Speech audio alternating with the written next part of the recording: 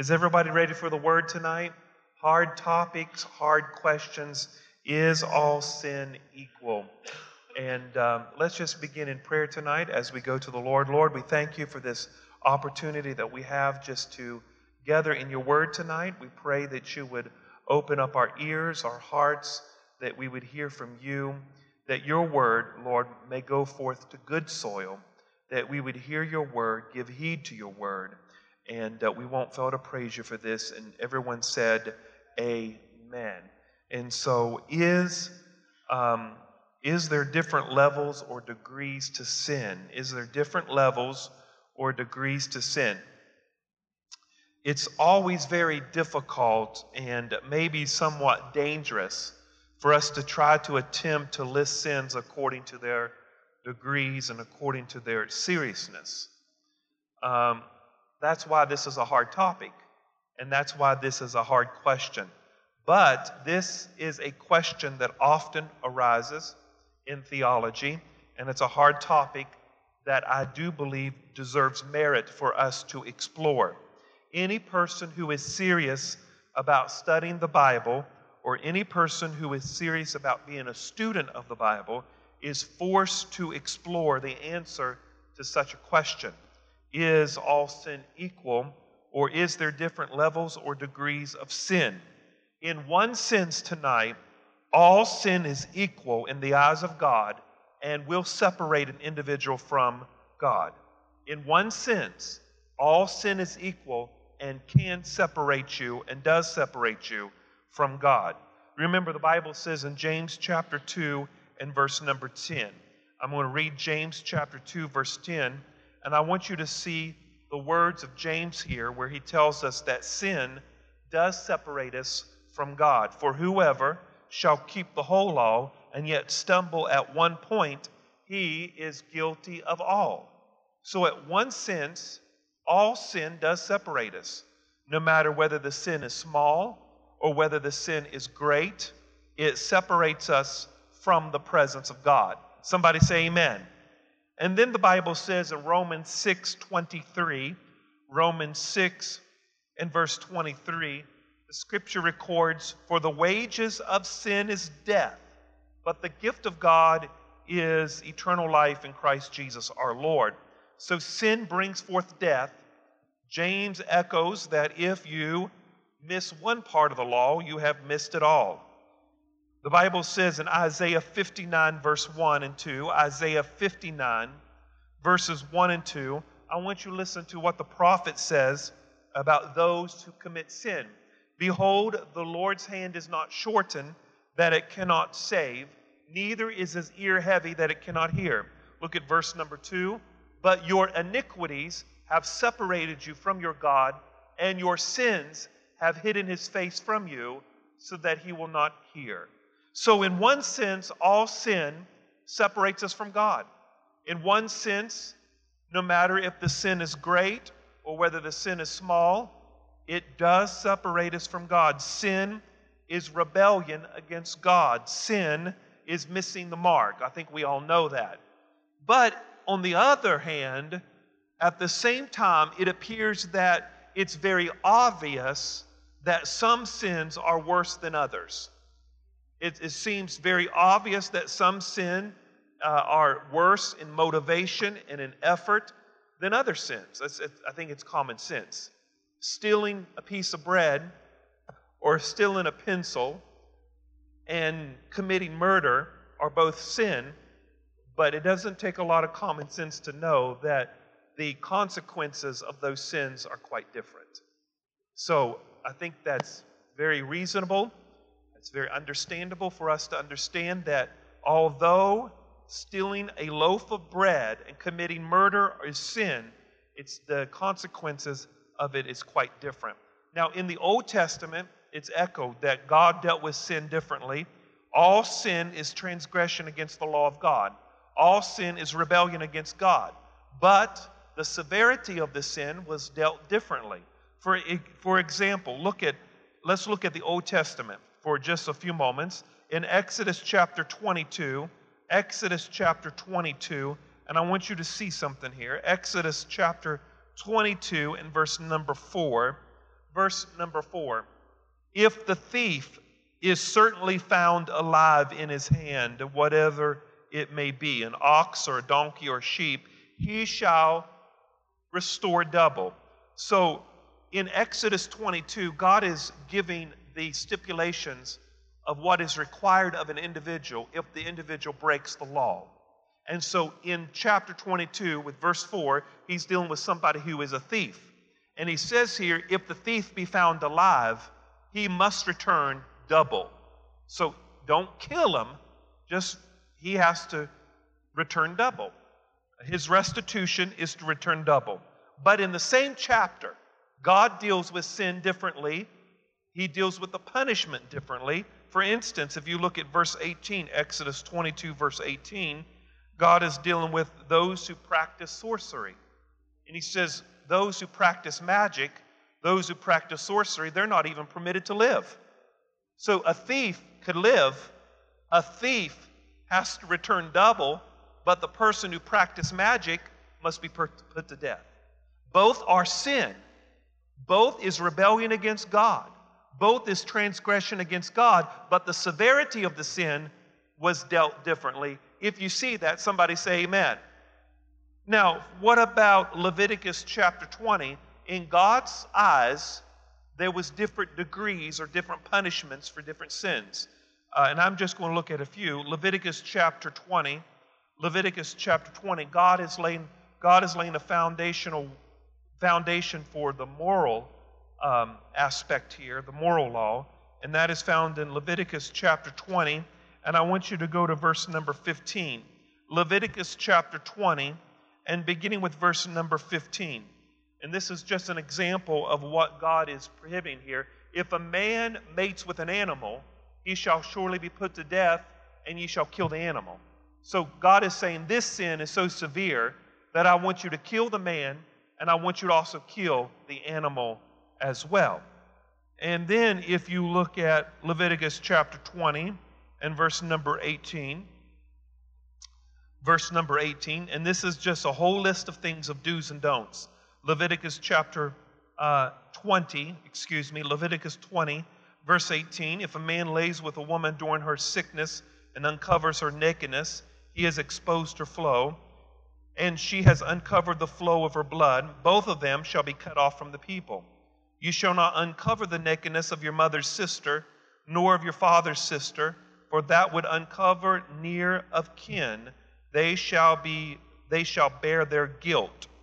And if a man lays with his uncle's wife, he has uncovered his uncle's nakedness. They shall bear their sin, and they shall die childless. So what's the point? In the beginning of the chapter, God is saying, if you do these things, such as mate with an animal, you're going to be put to death. But if you do these things, you're going to bear your sin, and you're going to be without child. So both are sinful, but yet they both carried a different punishment for their sin. Do you see that? So here you can go down the list in Leviticus chapter 20, and you can see God listing all these sins, and God is saying that these sins are they're rebellious, you're transgressing against the law of God, but I'm going to deal with them differently, even though they are sin. Now, I can go on for the next 30 minutes looking at the different sins that the children of Israel committed and looking at the different punishments that God would set forth for their sin. I do not believe all sin is equal. And I'm going to prove to you where I don't believe all sin is equal. I believe sin is rebellion against God, and I do believe that one sin can keep you out of fellowship with God. I believe that. And I believe you should not practice sin. But I don't believe that all sin is equal. I don't believe it's all on an equal basis here. Now let's look at the New Testament. Let's look at what Jesus says about sin. If you go to John chapter 19 and verse number 11, John chapter 19 and verse number 11. John chapter 19 and verse number 11. I want you to look at the words of Jesus here talking about sin. And I want you to notice the phrase that Jesus uses concerning this sin. Jesus answered and said, you could have no power at all against me unless it has been given to you from above. Therefore, the one that delivered me to you has the greater sin. He's telling Pilate here, you're not the one that's going to be charged with the greater sin. It's the person that delivered me to you that will have the greater sin. So if there is a greater sin, obviously not all sin is as great as that one particular sin. Let's look at Luke chapter 10. Luke chapter 10 and look at verse number 11. Luke chapter 10. Let's look at the words of Jesus here as he defines sin and the different levels of sin here. Luke chapter 10, beginning with verse number 11. Luke chapter 10, beginning with verse number 11. The very dust of your city, which clings to us, we wipe off against you. Do you see that? Nevertheless, know this, that the kingdom of God has come near you. But I say to you, it will be more tolerable in the day of Sodom than for that city. Woe to you, Chorazin! Woe to Bethsaida! For if the mighty works which were done in you had been done in Tyre and Sidon, then they would have repented long ago in sackcloth and ashes. But it will be more tolerable for Tyre and Sidon at the judgment than for you. And you, Capernaum, who have exalted to heaven, will be brought down to Hades. He who hears you hears me, and he who rejects you rejects me, and he who rejects me rejects him who sent me. So do you see what Jesus is saying here? He's saying, listen, I tell you that it's going to be more tolerable for this certain city, okay, than for these other cities. Because these other cities have committed such a sin that if they would have known about it, they would have repented in sackcloth and ashes. So it's going to be more tolerable on the day of judgment for these cities than it is for these cities. You see the comparison that Jesus is saying here? That there are some cities that committed such sin that on the day of judgment it's going to be harder for them than it is for other cities. Jesus was very clear that it's going to be tolerable for you than it is for those other cities. Look at Luke chapter 12. Luke chapter 12, begin with verse number 47. Luke chapter 12, beginning with verse number 47.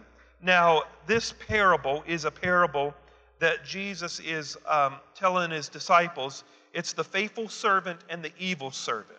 And I'm not going to read all of the parable, but I want you to see what Jesus says about this parable, the faithful servant and the evil servant. And I want you to see the principle and the precept that's found in this parable. And you'll look at verse number 41, Luke chapter 12, verse number 41. Jesus tells us parable. In verse number 41, then Peter said to him, Lord, do you speak this parable only to us or to all people? And then Jesus begins to talk about this parable. Now, I want you to go all the way down to verse 47, and I want you to see what Jesus begins to say about this parable. And the servant, okay, he's talking about an evil servant and a good servant. Without us reading the parable, I want you to see what he's saying here. And that servant who knew his master's will, who did not prepare himself or to do according to his will, shall be beaten with many stripes. So the servant who did not know the master's will, who knew the master's will and didn't prepare himself, he would be beat with many stripes. Verse 48, but he who did not know and committed these things, deserving of these stripes, shall be beaten with few. For everyone to whom much is given, from him much will be required, and to him much who has been committed, of him they will ask more. So Jesus has given different levels of punishment here to the person who knew better, the person who knew what they were doing, the person who violated against their master in this parable will be beaten with many stripes. That's their punishment. But to the person who was not aware and who did things in ignorance, according to Jesus, would receive less stripes. So in this parable, between the good and faithful servant versus the evil servant, Jesus is saying that the servant who knew better and the servant who did it anyway is going to have a greater punishment than the person who did it out of ignorance. You see the different levels here that Jesus is expressing here. Very clear. Now, let's go on. You say, well, I still don't believe you, Pastor. Well, it's found all. I mean, there were so many scriptures, I don't know if I can even get through them all tonight. But 1 John chapter 5, even the writer here, the apostle, talks about the sin, a particular sin that leads to death. 1 John chapter 5, 1 John chapter 5, and beginning with verse number 16. 1 John chapter 5, and beginning with verse number 16. If anyone sees his brother sinning a sin which does not lead to death. You see that? If a brother is sinning, but's not sinning unto death, he says he will ask him, and he will give him life for those who commit sin not leading to death. There is a sin leading to death. I do not say that he should pray about that. All unrighteousness is sin, and there is sin not leading to death. So here the apostle is making very clear that there are certain sins that leads in the Greek word here. The Greek word for the word committing sin is physical death. There is a sin that doesn't lead to physical death, but all sin kills you spiritually. So he's saying there's a difference between the sins that people are committing here. He says, I don't think that you need to pray about this, he says, but there is a sin that does not lead to death. He's making a distinction here of the category, and the Greek word means physical or a physical death, somebody committing sin which leads to a physical death, and not necessarily a spiritual death here, although all sin produces spiritual death. Now, go to Matthew chapter 12 and verse 31. Let's go on and read the words of Jesus here. Matthew chapter 12 and beginning with verse number 31. Matthew 12 and beginning with verse number 31. Matthew 12 and beginning with verse number 31. In the last point session that we were at, I dealt with this, but I just quickly want to make mention of something here. Matthew chapter 12, verse number 31. Therefore I say to you, every sin and blaspheming will be forgiven of men, but the blaspheming against the Holy Spirit shall not be forgiven. Anyone who speaks a word against the Son of Man, it will be forgiven him, but whoever speaks against the Spirit, it will not be forgiven him, either in this age or the age to come. So there is a difference. He says, you'll be forgiven of all sin except for this sin, because this sin is different. This sin holds a greater punishment. This sin is so severe that you're not going to be forgiven in this age or the age to come. Now, if you're wondering what that is, you need to go to the website and listen to the sermon, The Unpardonable Sin, because I've already dealt with this. But I want you to see the distinction that Jesus is making here, that this particular sin is so severe it can't be forgiven. So there is a distinction in sin here. Go to Matthew chapter 23 and verse number 14. Matthew chapter 23 and begin with verse number 14. We're going to go further. Jesus is speaking against the Pharisees and religious leaders in Matthew chapter 23, verse number 14. Now, it's interesting to me that when Jesus is speaking to the Pharisees and Sadducees, he just let these people have it, okay? I mean, he didn't pull no bones about it. He just let these people have it. Now, Matthew 23, verse 14, listen to what Jesus says to the religious leaders. Woe to you, scribes and Pharisees, you hypocrites, for you devour the widows' houses, pretend to make long prayers. Therefore, you will receive greater condemnation. So Jesus told these religious leaders, you're hypocrites. You make your long prayers. He says, but, in the end, you're going to receive a greater condemnation. Not just condemnation, great condemnation. So if there is a greater condemnation, there is a lesser condemnation. Because if there wasn't, Jesus would have just said you would receive condemnation. But Jesus said you're going to receive the greater condemnation. which Jesus is making a distinction here that what they're doing in the end, you're going to have a greater condemnation. If you're seeing what I'm seeing, raise your hand and say, yes, Pastor. You seeing this? Let's go on to Mark chapter 12. Mark chapter number 12. Mark chapter 12. Let's further read what Jesus is saying here.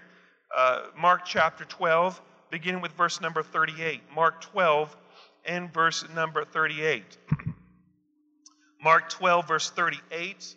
And then he said to them in his teaching, beware of the scribes who desire to go around in their long robes, love greeting in the marketplaces. You see that?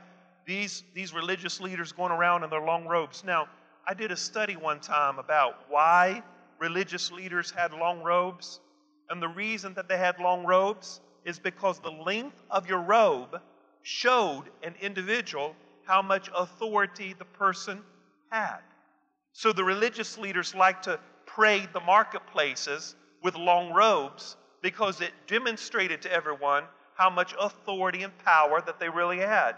That is why Isaiah said, I saw the Lord, he was in the temple, and his train filled the temple. In other words, he had all power, he had all authority, and he had all glory. Look at verse number 39. He says to these religious leaders, the best seats in the synagogues you like to sit, the best places at feast, who do devour the widows' houses, for pretense make long prayers, for they will receive the greater condemnation. So he's saying to these religious leaders, you're going to receive a great condemnation, not just condemnation, you're going to receive a greater punishment. And if it's a greater punishment, then it's obviously a greater sin, because greater sins deserve greater punishment. If you go to Galatians chapter 5, and listen, I can go on and on. There's scripture after scripture, but I'm not going to do that for the sake of time. I'm going to look at a few more. Galatians chapter number 5, and I want you to see, and I never noticed this before, but I think it holds merit for this. And I want you to go to Galatians chapter number 5, and I want you to see a few things here. Galatians chapter number 5, verse number 16, and I want us to see here. Galatians 5, verse 16, he says, walk in the Spirit, don't fulfill the lust of the flesh, for the lust of the flesh is against the Spirit against the flesh. These are contrary to one another, so that you do not do the things you wish. But if you're led by the Spirit, you are not under the law. Now look at it. Verses 19, 20, 21, and you can see, you can even read them. But the works of the flesh are evident: adultery, uncleanliness, lewdness, adultery, sorcery, hatred, jealousy, outbursts of wrath, on, envy. Verse 21, murders, drunkenness. Go on. Verse 22, he says, but the fruit of the Spirit is love, joy, peace. You get the point. And then he goes all the way down. Go to verse number 21. He says, people who practice such things will never inherit the kingdom of God. He made a list of particular sins, did he not? He made a list of particular sins that if you do these sins, you will not inherit the kingdom of God. Well, what about other sins?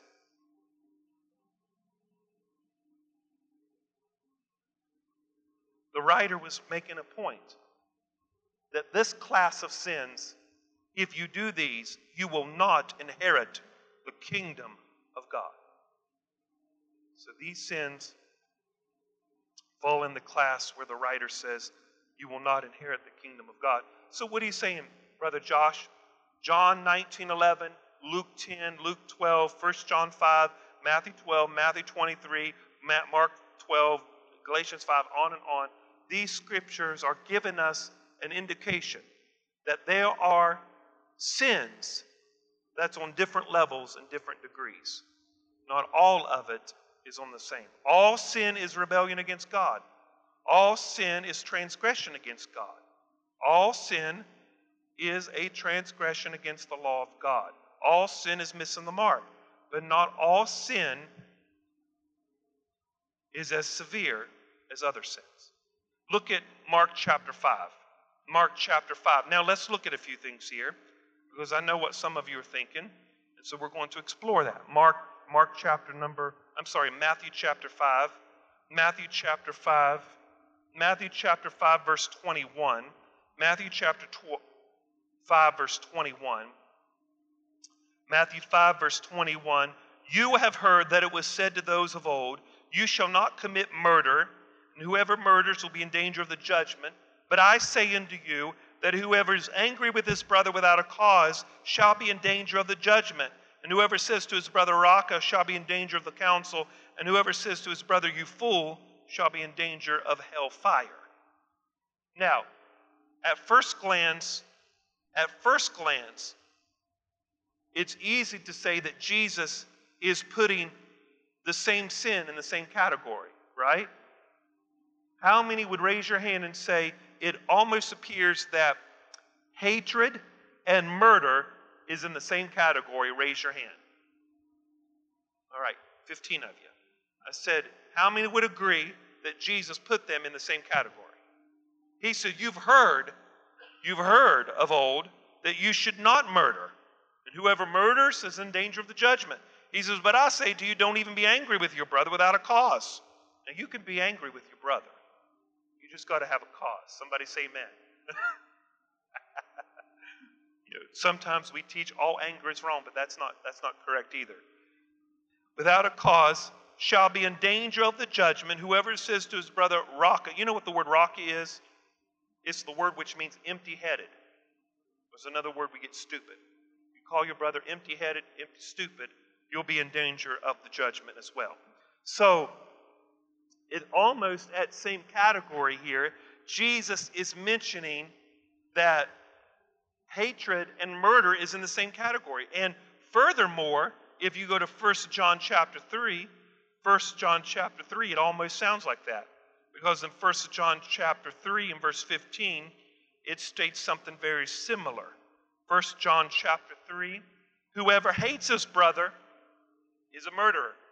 And you know that no murderer has eternal life abiding in him. It echoes what Jesus said in Matthew chapter number 5. So Jesus has almost given us this category that hatred and murder is in the same thing. And we're studying tonight that there are different degrees, different severities of sin. Hatred and murder is in the same category, but are they necessarily punishable by the same degree? Absolutely not. The one who acts upon their evil desires involves a greater penalty than the one who simply has evil desires.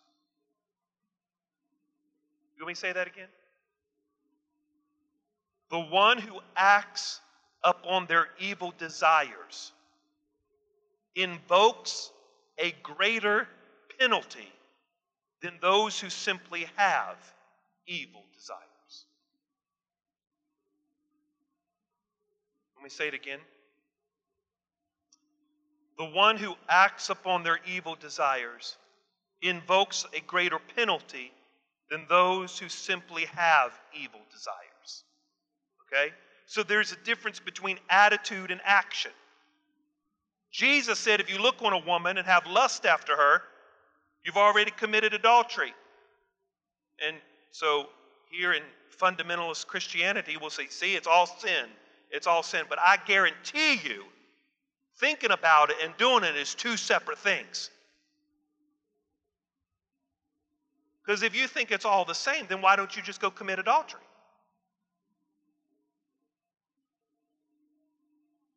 I mean, if you've already thought it, just go ahead and do it. Obviously, it's not. Now, that leads me to the question, there is a danger of equating all sin on the same level. And I'm going to give you reasons why we should never do that. Number one, go to Matthew chapter 23, verse 23. Now, I don't want you to leave tonight thinking that sin is acceptable. Is sin rebellion against God?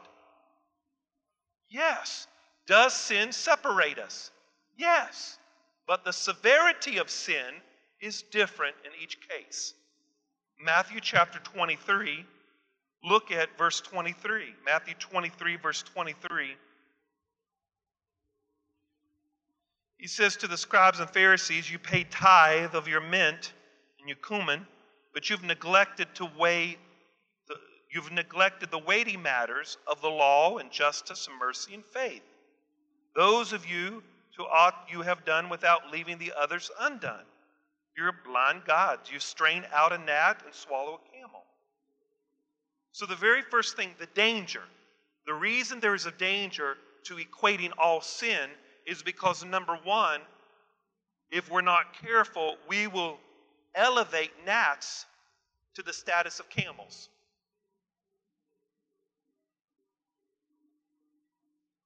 Well, I'm preaching good, and y'all just looking at me like. Everybody say this. If we're not careful, we will elevate gnats to camels. Gotta be very careful. All sin is not the same. There's gnats and there's camels. There is a whole lot more gnats than there are camels. And we can get so bogged down with all the gnats that we overlook what the real issue is. That's what we've done for years. We wrestled with gnats, didn't we? The woman's hair has to be a certain length and the dress has to be down. That was all gnat issues. When we forgot that there was camel issues. Come on, somebody.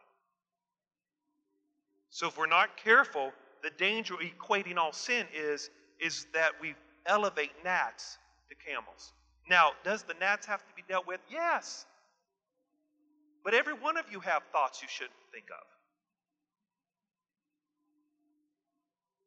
But not all of you are participating in adultery.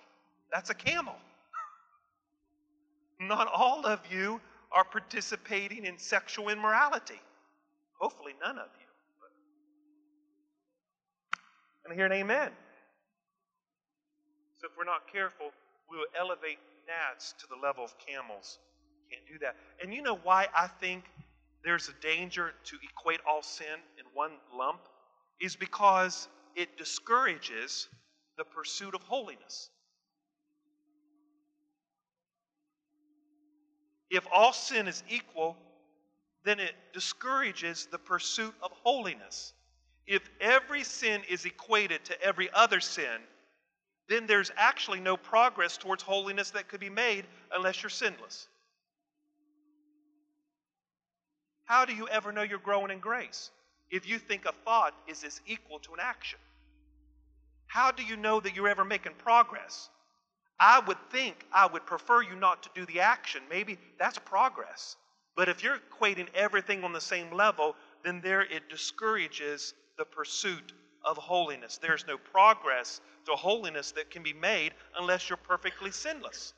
And there's nobody that's perfectly sinless. Is everybody with me? Say amen. If every sin is equated to every other sin, there is no progress towards holiness unless you become sinless. And that's not going to happen. Number 3, the reason I don't think that we need to equate all sin together is because of our concept of justice gets corrupted, which affects how we treat other people. If one does something wrong, minor wrong, and it's considerably equal punishable to that major thing, then we will never appreciate progress that's made in people's lives. We will never appreciate the progress that people make in their life with Christ if we equate all sin as the same. Somebody that's delivered from drugs and prostitution and no longer do the act, and maybe they have a problem with, cussing. I think they've probably made progress in their life. They've laid down the drugs, they've laid down the prostitution, and if we equate all of it on the same level, then it discourages the pursuit of holiness in somebody's life. And number 4, the reason I think there's a danger in equating all sin is because why should unbelievers believe in a God like this? We believe in a God of justice, don't we? You punish your kids based on the severity of their action. Society bases evil or gives punishment based on the severity of someone's actions. so righteously. Now, the question tonight is, okay, well, all right, I see this in Scripture, but what does it matter? What does it really matter if I'm a Christian and I love Jesus, all my sins are forgiven, I'm on my way to heaven. So it really doesn't matter if it's big or small. Can I hear an amen? I mean, so we can come to the conclusion, it doesn't really matter. If I love Jesus and I've repented of my sin and I've accepted Christ, it really doesn't matter if it's something's big or small. I've repented of it. And in one aspect, you're right. It really doesn't matter whether the sin is big or small or whether it really doesn't matter, because all sin separates you from God. So you still need to repent of it. Can I hear an amen?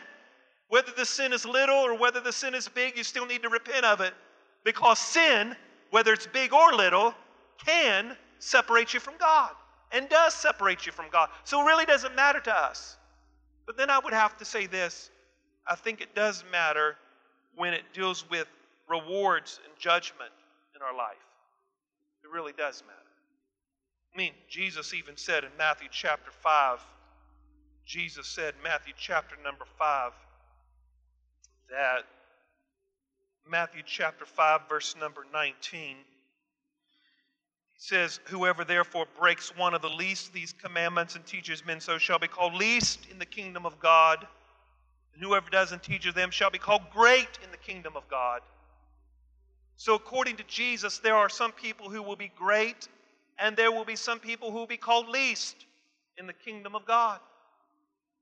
So I think it does matter, the severity of your sin. Because Jesus said these people who do these things, one will be called great and the other will be called least, based upon their action, based upon what they do. So what are you saying, preacher? I am saying that all sin is against God. All sin separates us from God. All sin is rebellion against God. All sin creates a separation from God. All sin is rebellion against God. But each sin is different in its severity and in its punishment. We see that in Scripture. I want to give you, I have never seen this before, but I think it holds great weight in Scripture. And I'm going to give you the according to some theologians, the degrees of sin. And I have never personally seen this even growing up, but after due study, I think that this holds great merit. Now, if you don't agree with this particular thing I'm about to say, you can just throw it out. But I do want to make mention that I think it holds great weight tonight, and I believe that it can really minister to you. If you go to Psalms 32, verse 5, Psalms 32 and verse number 5. Psalms 32, verse number 5. I want you to see something here very interesting. Verse 5. I acknowledge my sin. Everybody shout sin. And my iniquity. Somebody say iniquity. And my iniquity I have not hidden. And I said I will confess my transgression. Somebody say transgression. So in this scripture you have the word sin, you have the word iniquity, and you have the word transgression. You see that? Somebody shout the word sin, iniquity, and transgression. Go to Psalms 51, and I want you to see the same thing that's echoed in this verse. Psalm 51, verse number 1. Psalm 51, verse 1. Have mercy upon me, O God, according to your loving kindness. According to the multitude of your tender mercies, blot out my transgressions. Somebody say transgressions. Wash me thoroughly from my iniquity and cleanse me from my, somebody say transgression, iniquity, and sin. Go to Daniel chapter 9, verse 24. The same thing is echoed again. Daniel chapter 9, verse number 24. 70 weeks, if you're not there, look behind me. 70 weeks are determined for your people and for your holy city to finish the transgression, to make an end of sins, to make reconciliation for iniquity. So here again you have the word iniquity, transgression, and sin. Exodus chapter 34 verse 7. Exodus 34 verse 7 echoes almost the same thing. Exodus 34 verse number 7. Exodus 34 verse number 7. Keeping mercy for thousands, forgiving iniquity, transgression, and, do you see that? Forgiving iniquity, transgression, and sin. Go to Leviticus chapter 16, verse 21. Leviticus chapter 16, verse number 21. Leviticus chapter 16, verse 21. Leviticus 16, verse 21, and Aaron shall lay both of his hands upon the head of the live goat, confess over him all the iniquities of the children of Israel, all their transgressions, and even their sins. Now, it's interesting. You can go on with this. Over and over in these particular scriptures, especially in the Old Testament, there's these three words that keep coming up: sin, transgression, and iniquity. Sin, transgression, and iniquity. And I believe that these three words describe the three different levels of sinning that people do. The first level of sin is called sin. All right? That doesn't take a rocket scientist to figure out. Somebody say sin. And sin simply means to miss the mark or miss God's standard. For we all have sinned and come short of the glory of God. Sin is just not doing something wrong, but it is also failing to do what's right. So you are born into sin. Somebody shout, I'm born into sin. So we're all sinners. Somebody say, we're all sinners. Now, if you're saved by the grace of God, you're no longer a sinner, but we're all born into sin. So that's the first level. So everybody in the world, unless they have confessed Christ and repented of their sin, they are in sin. That's the first level. Right? The second level is called transgression. Transgression. The word transgression means to disobey with a willing heart. You disobey and you know you're doing it.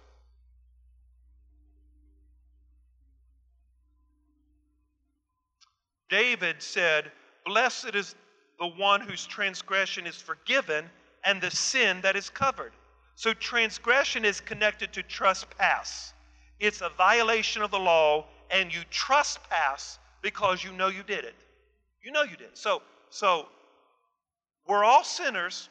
We're all on the same level here, unless you've repented of your sin. And then there's that willful act. I did it. I didn't fall into it. I transgressed against God. I know I did it. And it's not that you were tricked into doing it. You know you did. You got in the back seat of that car and you know you did it. I mean, you just did it. That's transgression. All right, you did it. The third level, it's interesting that Paul says in Galatians chapter 3, verse 19, look at this, the perfect example of transgression here. Galatians chapter 3, verse 19. Galatians chapter 3, verse 19.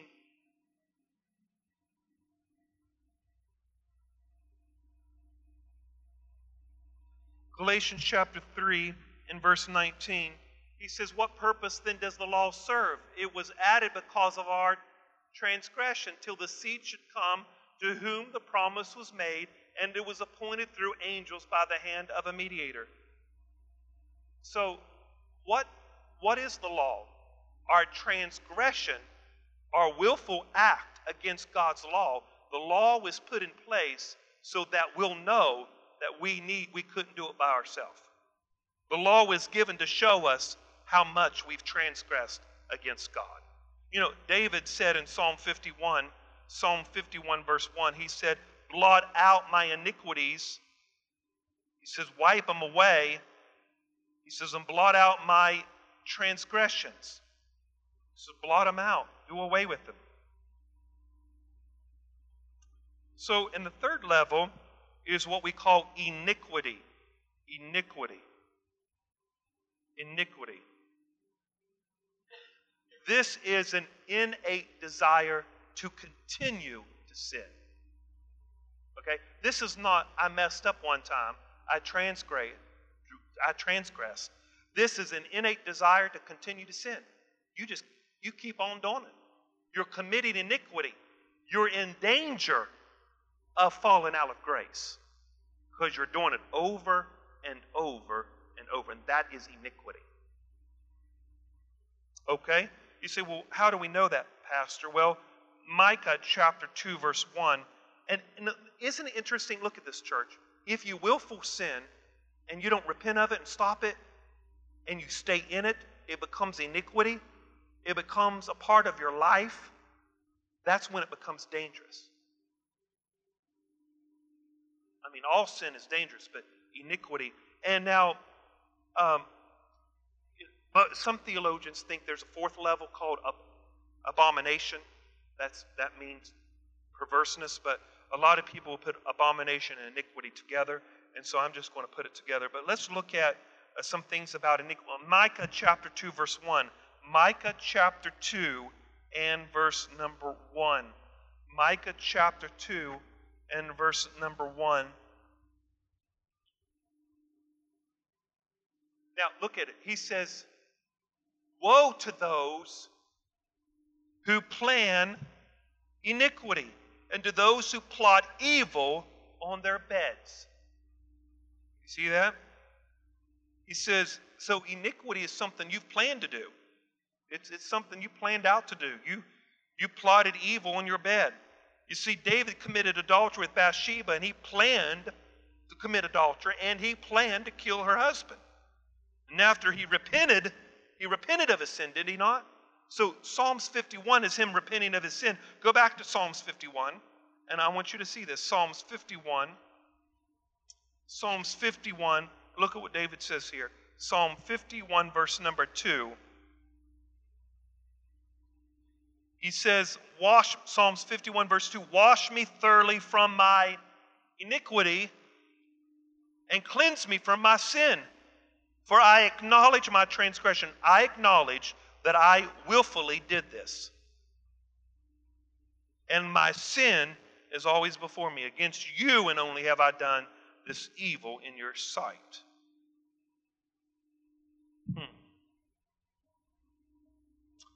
James chapter 3, verse 6 deals with James chapter 3, verse 6. Interesting to me that he says the tongue is a world of iniquity.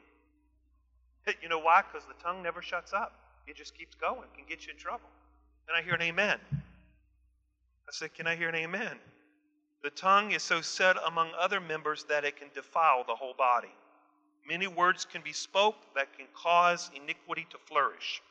So he says you got to be watch the iniquity. And I can go on, but it's interesting to me that Isaiah 53, if you go to Isaiah 53,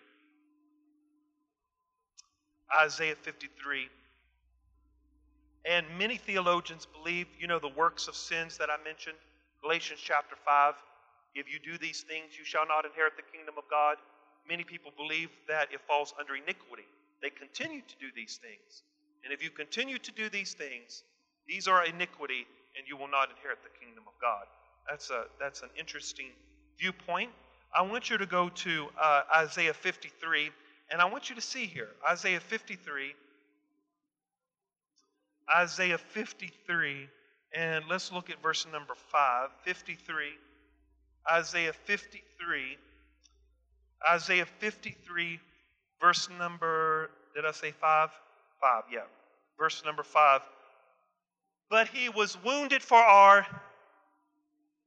he was bruised for the chastisement for our peace was upon him, and by his stripes we were See that? And like sheep we have gone astray. We've turned everyone his own way, and the Lord has laid upon him the iniquity of us all. He was oppressed and he was afflicted, yet he opened not his mouth. He was led as a lamb to the slaughter, and as a sheep before his shearer is silent.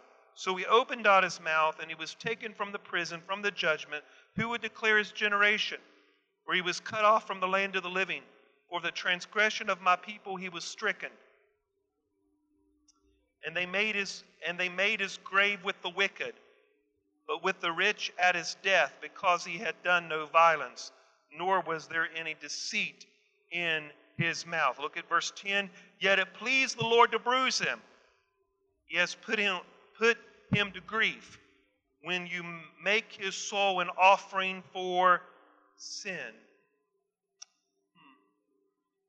Iniquity, transgression, and sin. I believe the Scripture's telling us that the Lord forgives, and he was wounded to take care of the sin nature. He took care of when we commit sin out of the willingness of our heart, when you continue to commit sin, all of that is paid for at the cross of Christ. And somebody say amen. In other words, he forgives your iniquity, he forgives your transgressions, and he forgives your sin. Somebody say amen. According to the greatness of your compassion, Lord, blot out my transgression, wash me thoroughly from my iniquity, and cleanse me from my sin.